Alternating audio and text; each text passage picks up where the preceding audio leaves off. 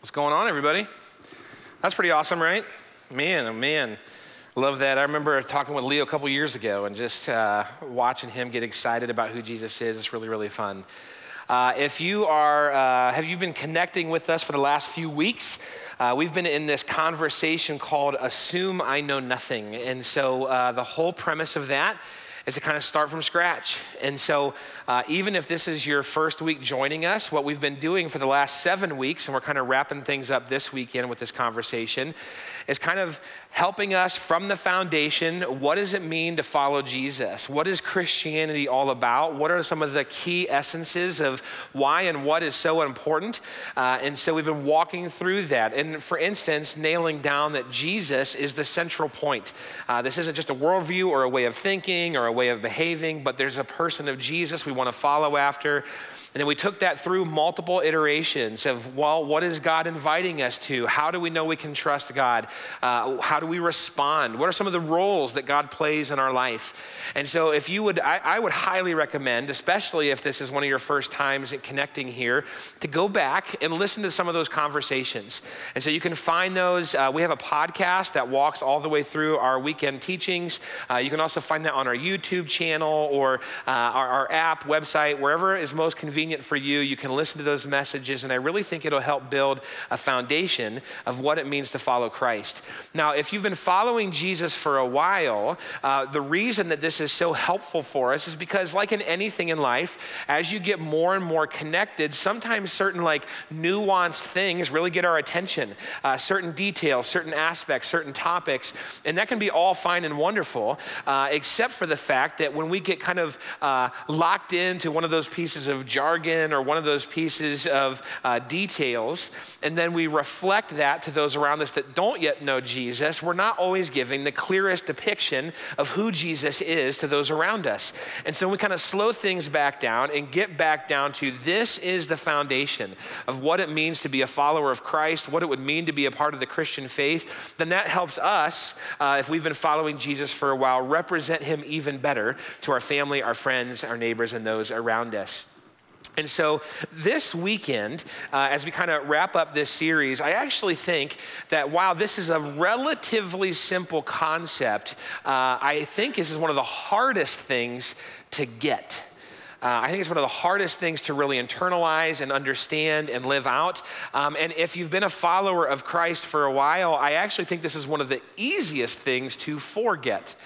Okay, and so as we kind of navigate this, I want to kind of walk in with that mindset, and I hope you can kind of join me along that path. Now, this simple concept that we're going to dive into is the fact that Jesus died on the cross. And the question that we're going to answer this weekend specifically is, why did Jesus have to die on the cross? Because as we walked through this conversation, sure, God wants to have a relationship with us. Jesus is the central figure. We can have trust and faith in him. He'll save us from the things that are destroying us. Where on earth did we jump the shark and now this man has to be hung on a cross and die? How does that play into this? But if we're going to answer that question well, we need to answer two other questions. And the first one is, why does perfection matter? Why on earth? Because if we're going to talk about Jesus dying on the cross, it doesn't take long for us to begin to have the conversation about perfection. Why is that even a thing? Why is perfection something that would be heightened and important? And then what does death have to do with forgiveness? Because some of us, maybe we are assuming we know nothing. Some of us, we can assume we know just a little bit. We may have heard the phrase, well, Jesus died for our sins. Jesus died to offer forgiveness. Well, what does death have to do with forgiveness? I mean, I've forgiven people before, and I didn't kill anybody to make sure that forgiveness happened, and I hope you haven't either, right? But what does death have to do with that? Why would that be a thing? And so these are the questions that we're going to dive into this weekend, and what I would encourage you to do, if you have a Bible with you or if you use a Bible app, is to flip open to 2 Corinthians chapter 5. We're going to spend most of the time this morning in just verse 21. Now, if you don't have a Bible with you or you don't have a Bible app ready to go on your phone, those are easy to get. But if you don't have it, I'm going to have it up here on the screen for a moment too. But let's take a look at this and break down some of what it has to say.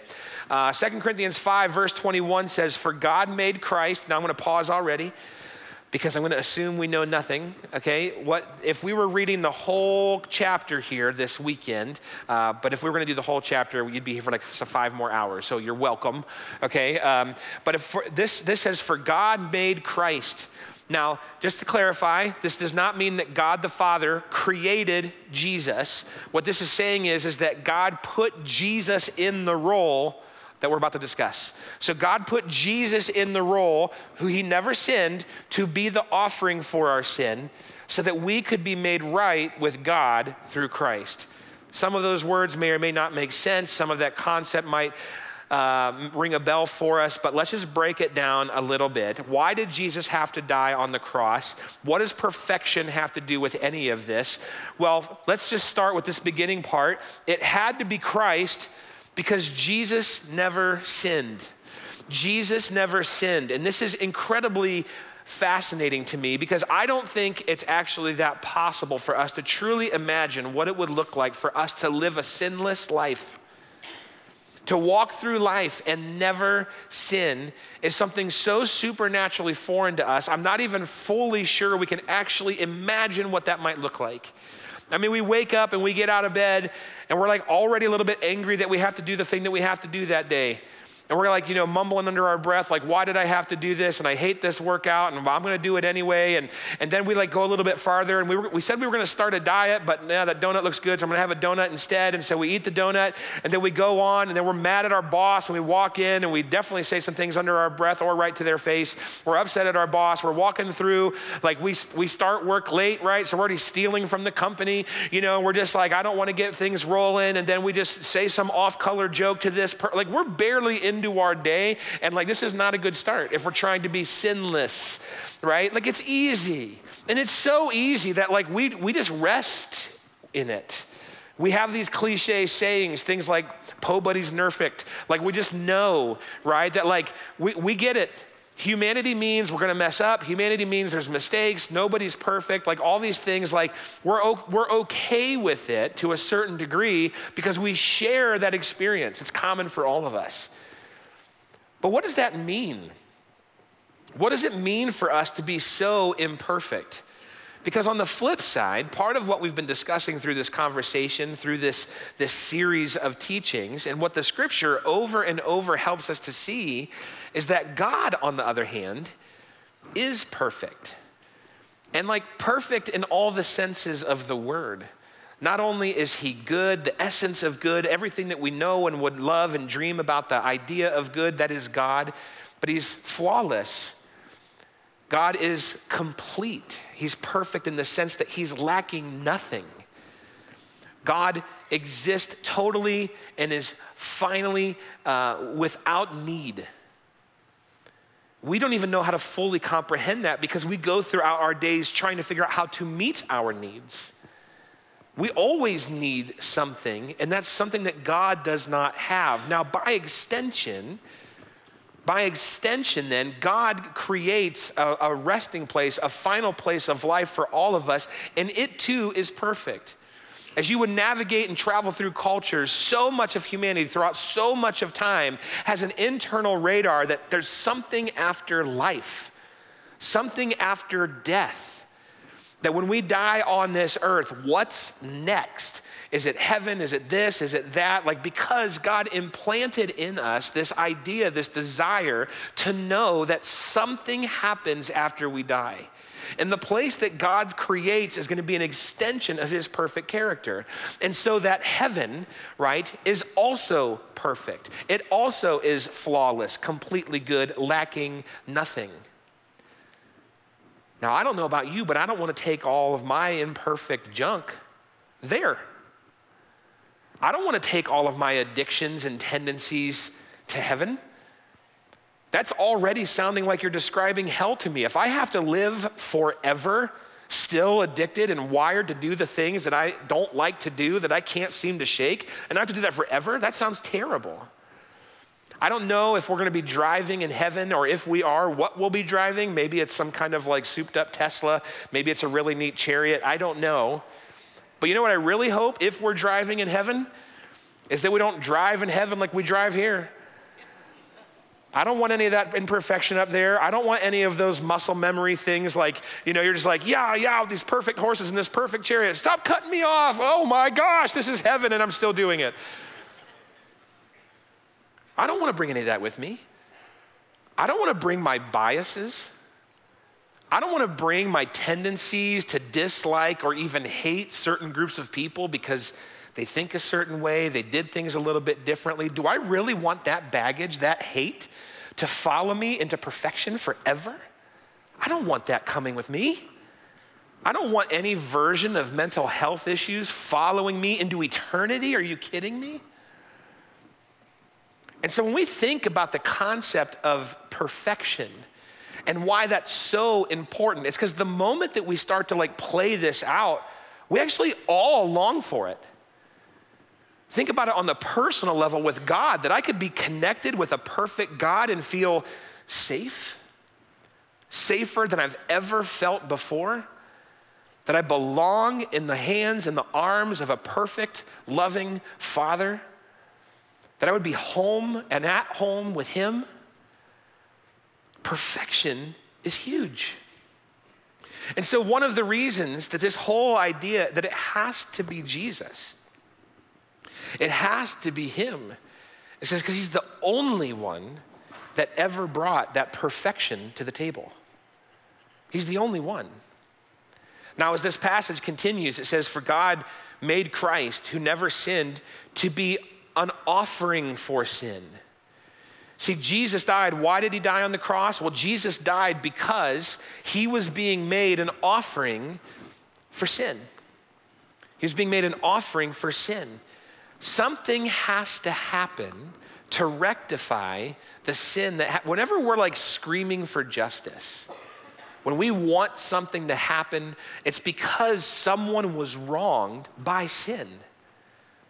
I want someone to pay for the wrongs that they've committed. I want someone to receive the right because they were already wronged. I want those things to happen. We want sin to be paid for. But when we ourselves are already trapped in it, when we ourselves are already dragging all of our imperfections behind us, when we're coming to the table with all of that junk, we can't pay for any of it. We can't pay for a maxed out credit card by using a tapped out credit card. I mean, we might switch the debtor from Chase to Wells Fargo or whatever, but we're still in just as much debt. There's no way to climb out of it on our own. We can't pay all of that debt. The moment that we start trying to repay it, we're gonna mess up along the way, stacking against ourselves all the while. I remember in high school, I played football. I know I look like a tennis star, but I played football. And so why was that so funny? No, I'm just kidding. But we went to an away game that the team shall remain nameless, but their mascot was the Explorers. And we show up and we're in their away locker room. And one of my buddies was checking all the lockers in this locker room, and one of them happened to open. And inside that locker was a straight up Explorers helmet. And my buddy's like, "I'm gonna take this home. I'm gonna take this home, I'm gonna paint it. It's gonna be awesome." And then we go play the game, and we lost, which I think motivated my friend even more. He was serious. He's like, I'm taking this helmet home. And so he's changed and he's getting ready and he's trying to shove that helmet down into his bag and it wouldn't fit. I just so happened to have a really large bag with me. Yeah, and so he looked at me and he goes, "Joe, would you put this helmet in your bag until we get back to our parking lot and then I can take it from there?" I'm young, dumb, and foolish. Sure, put it in, zip. Get it in, no problem, give it back to him, done deal. 2 weeks go by, no one knows the wiser except the poor kid that lost his helmet. Then, we're at a different away game that also shall remain nameless, but their mascot's the Black Tigers. And we're in their locker room, and some other teammates decide they also want helmets, but they didn't find an open locker. They're literally tearing open the lockers, bending the metal, bending the steel, breaking the locks, and pulling out the helmets. A little more intense. And then that night, they go out partying, and they're wearing these helmets at the party. And so they're all like, check us out, this, that. And it also turned into one of those parties where the sirens show up, And if you're lucky, you get to have an interview with someone with a badge on site. And, and this is high school, so things, you know the rest. Okay, so, but these fine, upstanding gentlemen that have all the integrity in the world, they said, well, this guy stole a helmet 2 weeks ago and Joe helped him. So Monday, we're all drug into the principal's office, and it's not a good principal's visit. And all of a sudden, we're all being doled out 3-day suspensions. Super fun, woohoo. Now, at any point in time, as we're all getting these 3-day suspensions, 15 days total between the 5 of us, none of us could have said, you know what? You 4 stole helmets. All I did was carry it. Actually, I'm the one that took it off of their property, and okay, maybe I'm the one that stole it. But you know what? You guys, I'll take the punishment. I'll take all 15 days of the suspension, and you guys just keep going on with life as normal. The principal would have looked at me completely upside down and been like, that's not how this works. Like, the principal is not sitting there with like, hey, I got a quota to meet. I got to get 15 days of suspensions handed out here, and you 5 are just the lucky one. Like, the principal doesn't care that she's getting the punishment out to us. The principal's like, you 5 are guilty. And so none of you are in a position to bargain your guilt, to take on the guilt of someone else. You're all in debt to this issue. You're all in debt to this problem. And so none of us could pay for the other person. And that is the unique place that Jesus sits as he becomes the offering for our sin, and why perfection and that cross relate. Jesus, in his perfection, is actually in the seat that can offer to pay the debt that we could never pay. Now, what does death have to do with all of that? Because can't Jesus just say, hey, listen, I'm God and I forgive you? I mean, couldn't it have been that easy?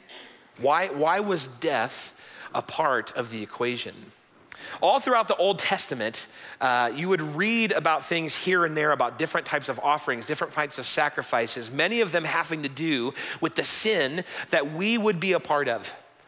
Okay, and matter of fact, if you've ever started to read your Bible and you kind of start off and like, wow, God created things, and then you get introduced to some key players, you're like, wow, like there's an ark, and there's this guy that has a coat that's really colorful, and you start walking through this, and then all of a sudden you get to Leviticus, and it's like, how many sheep have to die?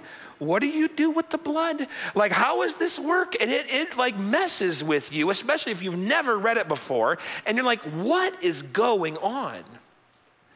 And if we're not careful, as we read that, our mind starts to wonder, why does God hate animals so much? Why would God say like, oh, you messed up, let's kill a sheep? Like, how does that work?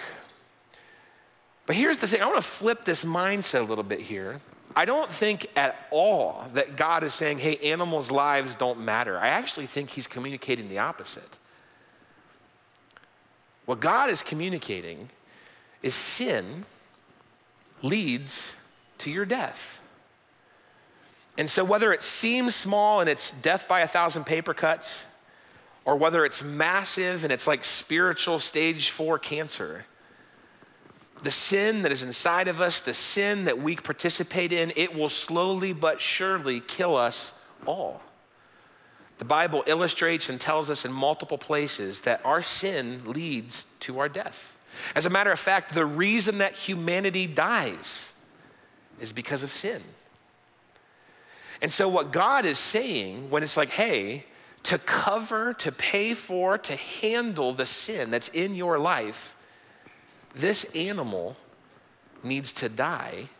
He's saying to cover the death, life has to be offered. To cover the death, life has to be offered. Your sin is actually that destructive. It's that internally damaging. It's that externally and societally harmful that something has to die to pay for that. Now, the problem with that system, and it's actually where we would be today if Jesus hadn't done what he did, is that was temporary. Whether it was something big that happened and you had to have the sacrifice to take care of it, or it was a yearly ceremony and you had to have your sins of the last year covered, that was a regular ongoing thing where something had to die to pay for the life that is being kind of sucked out of us because of our sin. There's an offering given up for the sin that we had. To get rid of the death, life had to be exchanged. But you see, it wasn't human for human, which was good, right? Hey, I really messed up yesterday, so you're dead. Like, that's just not gonna be an awesome exchange. How do we fix it? This is why Jesus is so uniquely positioned to be the offering for our sin. First of all, Jesus was fully human. So Jesus came, was born, lived a life, experienced the pains, the hungers, the relational aches, lost family members, got tempted, went through the complete human experience. And from that position, as someone that had to engage the law, engage morality, engage right and wrong, from that position, still lived a sinless life. And so from a point of a human being, I understand, I empathize, I get your weaknesses, and I am here to be the one that pays for your debt. But why on earth could Jesus do it in a way where once and for all, where he didn't have to keep dying for us? Why do we not have to do animal sacrifices after the fact? Why did Jesus' sacrifice not just cover the past, but what's gonna cover our present and our future? Because Jesus was not only fully human, Jesus was fully God. And so God, the source of life, the source of perfection himself, the one that brings all the goodness, all of those characteristics to the table, the one that loves in the most pure way that we could ever imagine because he himself is love, his power offers the solution to our debt. And so Jesus is uniquely the perfect combination of being able to stand in our place as human and having the power over our sin as God to say, I will be the offering for your sin to wipe it out.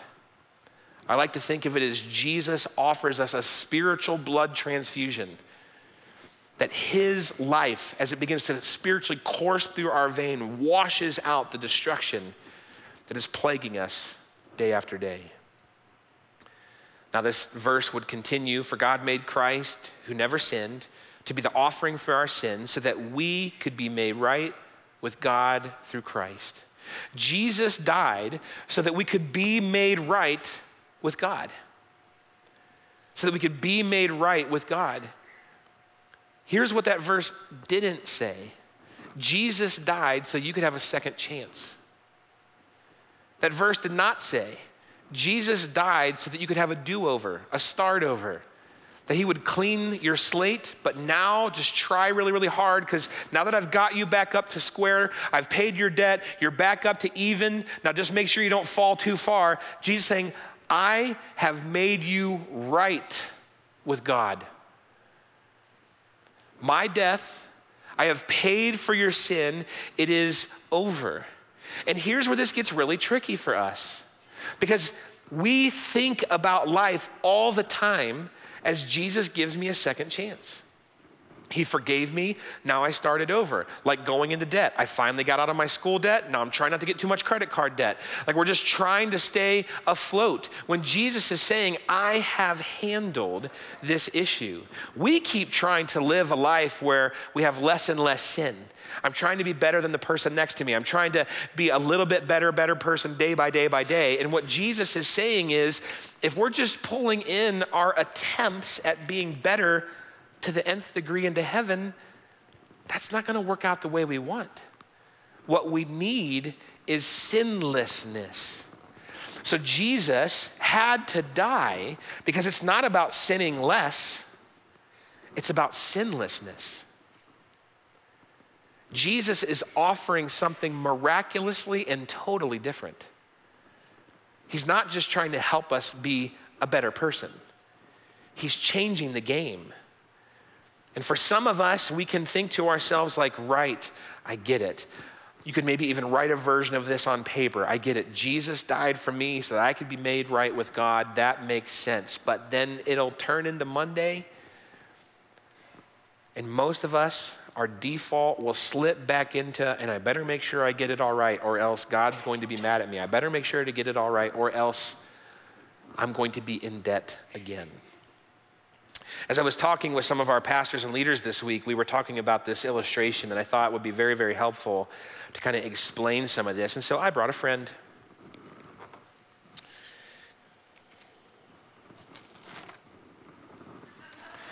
He's my only friend. No. This is you. You've never looked better, okay? Right now, you're looking pretty pristine, looking pretty good. Not a lot of flaws, not a lot of issues, nothing really going on. You are ready to stand before God, but then you woke up. Then you woke up and you remembered the homework hit, and you didn't do it last night, and now you're mad and you're thinking about lying about your dog or something, and all of a sudden you're just angry that why does my teacher oppress me? And then we go downstairs and mom's upset with us and we just say something really mean to her, and then we kind of regret it, but we're not going to admit it because that just means that she was right and I was wrong, so I'm not going to do that, but that brings tears to our eyes because we're messed up. And then, we get our day going and we show up to work later and we say something mean to our boss because what do they know, right? Like our boss is stupid, do some real work. When I was in high school, I was way more of a jerk than I ever realized. Like, it was amazing how many people after I graduated eventually came around to tell me, like, Joe, you were kind of a jerk, and I actually cried myself to sleep. I mean, like, for real. I'm like, oh, I didn't realize that. Apparently, I made a lot of jokes at people's expense and would tease them and make fun of them and hurt them, and I didn't know until I knew. We mess up all the time, right? And every time we hurt someone, make someone mad, whether it's on accident or purpose, our life just keeps getting more and more scarred up, right? Like, we can't figure it out. Things keep happening wrong and more, and we keep looking around and we're like, what's happening? And then we realize, like, I wish this was gone.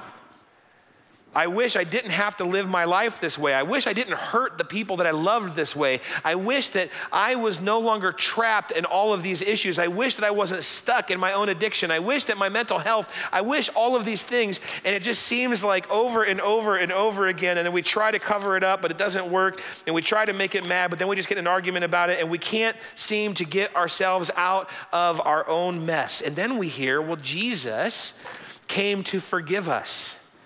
Jesus came to forgive us. And so we're like, Jesus, forgive me. I'm sorry. And we're like, I'm sorry. I'm sorry. But every time we look in the mirror, it seems like nothing's different.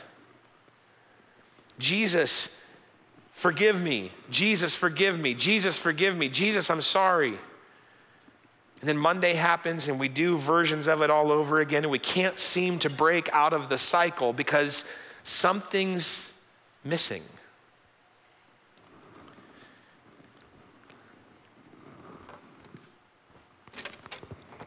Then Jesus shows up, and he actually lives the sinless life. He actually goes through many of the same circumstances, many of the same relational issues, many of the same temptations, all the different things, but his response, his life never got marred, messed up by the sin that destroys and is so destructive for all of us. And when Jesus dies on the cross, much like the offerings, the sacrifices of the Old Testament, his perfection, his blood, his life then covers our sin. And now, because of the trust that we have in Jesus, because of his life, we no longer have to try to scrub this because Jesus covers it. But here's the crazy thing. Here's the wonderful thing. It actually doesn't stop there. Jesus does not just simply say, hey, stand behind me and I'll cover it. Jesus actually becomes sin for us. Jesus actually exchanges our reality. And he says, I will take all of your issues, all of your junk, all of your sin and I will take it to the cross. Every time he was whipped and beaten, every time the nail got drove in, every time that he was being mocked and ridiculed, that was our sin, our destruction that he was taking on himself onto the cross. And what he was offering in return was his life. Will you accept my gift of salvation by giving me your life? You'll hear us say phrases all the time around a Christian circle like, have you given your life to Jesus? Have you accepted his gift of salvation? And in the simplest ways I could possibly muster, this is what we're talking about. Are you willing to give over your life, the one that consistently adds to the scars and the pain and the imperfections of your own life, and say, Jesus, I can't do this anymore, and instead, Jesus, will you show me, will you lead me, will you save me with your life, your record, your perfection? Can I lean into your life? And then Jesus died on the cross to pay for our sin, to be an offering because we could not handle and do it. But it doesn't end there. Because Jesus died, and then 3 days later, remember, he's also fully God, he rose again. And so not only did he die, but he took your sin, and he took it to the grave, and then he rose again, beating sin and death. Jesus completely destroyed the sin that so easily destroys us from the inside out. And now, not only does he offer his perfection, not only does he offer his life, but when we wake up on Tuesday and we get our markers out and we start messing things up and we're like, doggone it, now I'm messing things up again, Jesus is saying it's done. It's handled. Your sin has been paid for, past, present, and future.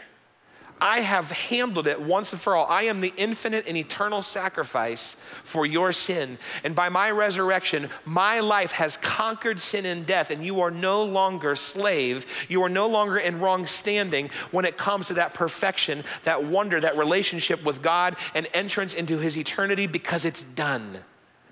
It has been buried, it is handled, and only our Savior would trade balloons, and only our Lord God could.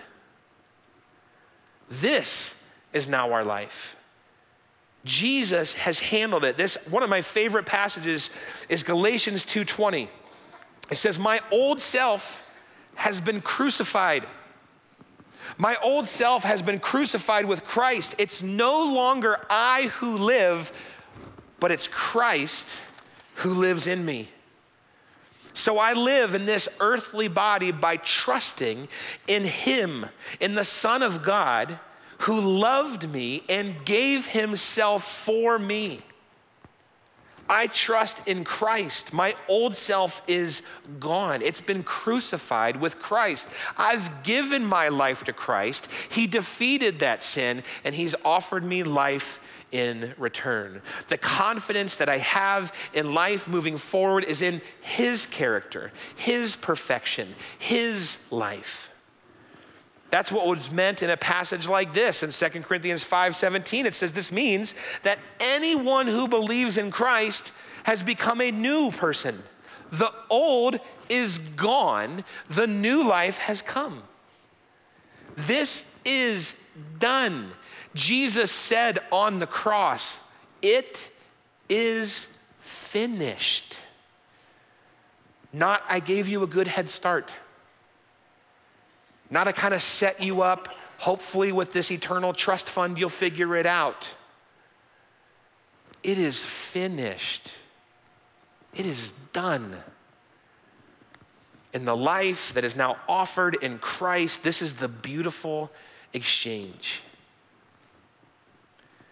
And I understand that sometimes it's hard, for whatever reason, to live in this reality. It's almost like we have spiritual muscle memory. I remember there's multiple times in our lives where living in the reality of what is true is difficult based on our old reality. I remember when I first got married and I had to learn, apparently, I can't just do whatever I want to do whenever I want to do it without that having ramifications. And it took me, I'm probably still learning that lesson. It took me a long time to learn that lesson, even though the reality of that fact changed the day we got married. I remember when I switched jobs from UPS. I used to work at UPS, unloading trailers and loading the brown trucks in the middle of the night. I had to wake up at 2 a.m. to go to work. And then I was afforded the opportunity after some training and some things to become a pastor. And I remember when my job shifted and my schedule shifted, it was great not having to wake up at 2 a.m. anymore. My reality had drastically changed, but it took months before I didn't just randomly wake up in the middle of the night. And a couple of times even going, oh shoot, I'm waiting for work. Even though my reality had changed. And have you guys ever moved before? Anybody ever accidentally drive to your old house? Your reality has changed. If you went to that old house, someone else lives there. Your reality is different. But sometimes it takes us a while for our default, for our reactions to respond to the new reality that has been afforded to us. For anyone that is in Christ, the new has come, the old is gone. You've been crucified with Christ. It is no longer you who live, but it is Christ who lives in you. And for us to experience that more and more, for our spiritual muscle memory to shift, for us to default drive to Jesus instead of drive to some of our old habits, for us to default and realize that when I wake up, that Jesus has already taken care of the issues in my life and now I can live in the confidence with him. For us to live in the reality of what he has already handled and done for us, it simply takes walking with him. And that is why Jesus invites us to live life with him. Last week we talked about the idea that it's different to live for Jesus than it is to live in Jesus. With him. I could go on a date and pick up the flowers my wife likes and make reservations at the restaurant she likes and pre-order the drinks and the food that she likes and make sure the dessert's gonna come out at just the right time and have the sweetest card ready to go and make it happen and all the things. But if I look across the table and I forgot to bring my wife,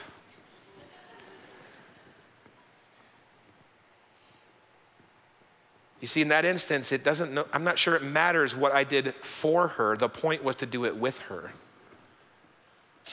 It's pointless to go on a date by yourself if the point is to connect with your spouse.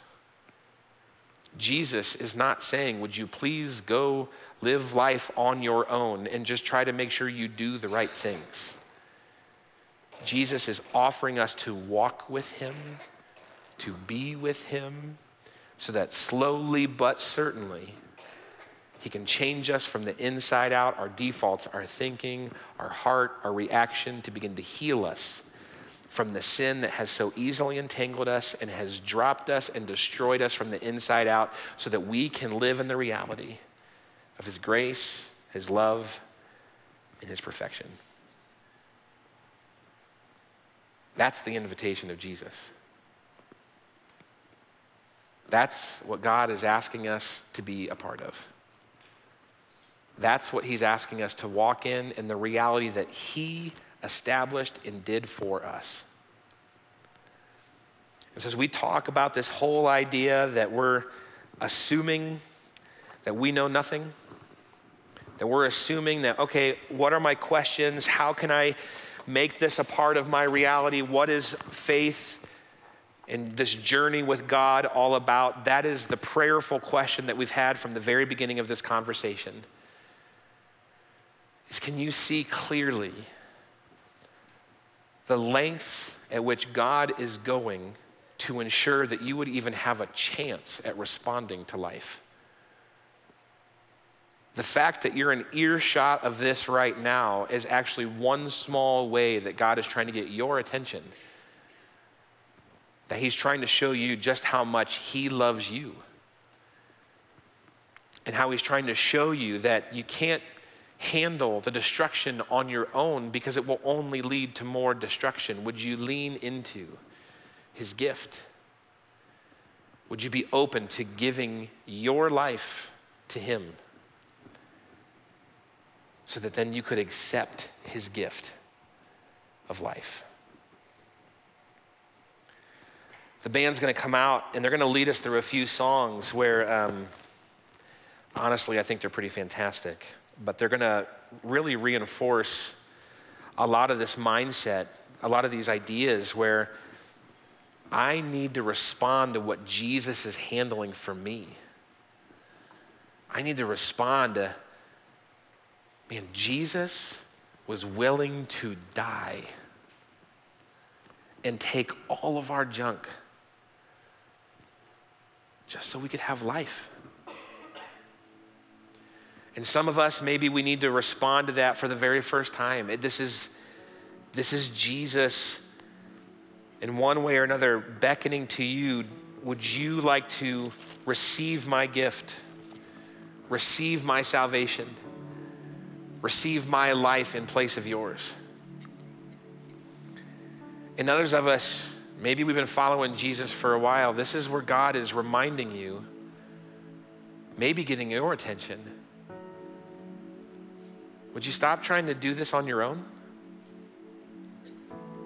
Would you stop battling as if you're the one that has to muster up all the strength and the willpower? How about you wake up and you just spend some time with me? And moment by moment, and then day by day, and season by season, I'll help rewire those things in you and begin to show you how life plays out in your life. Wherever you find yourself at this moment, would you pause? Would you take the quiet time, the time to process the lyrics? Because sometimes we don't have the word to say, so use the lyrics. And let's engage God together, but right where you're at with him. Jesus, thank you for this opportunity to be reminded of how fascinating and wonderful it is that you would meet us in the midst of our issues, of our imperfections. Lord, while I was still an absolute wreck, you died on the cross for me so that when I saw what you've done, and I've seen what you've conquered, and I see the way that you love, that I could respond out of need, out of gratitude, Lord, asking for your forgiveness, but not just to start over, but to live new and fresh in the confidence of your life. God, help us to begin to discover what this means for us. Show yourself to us moment by moment. And Lord, as we respond to you, I pray that you would lead us down that path of everlasting life.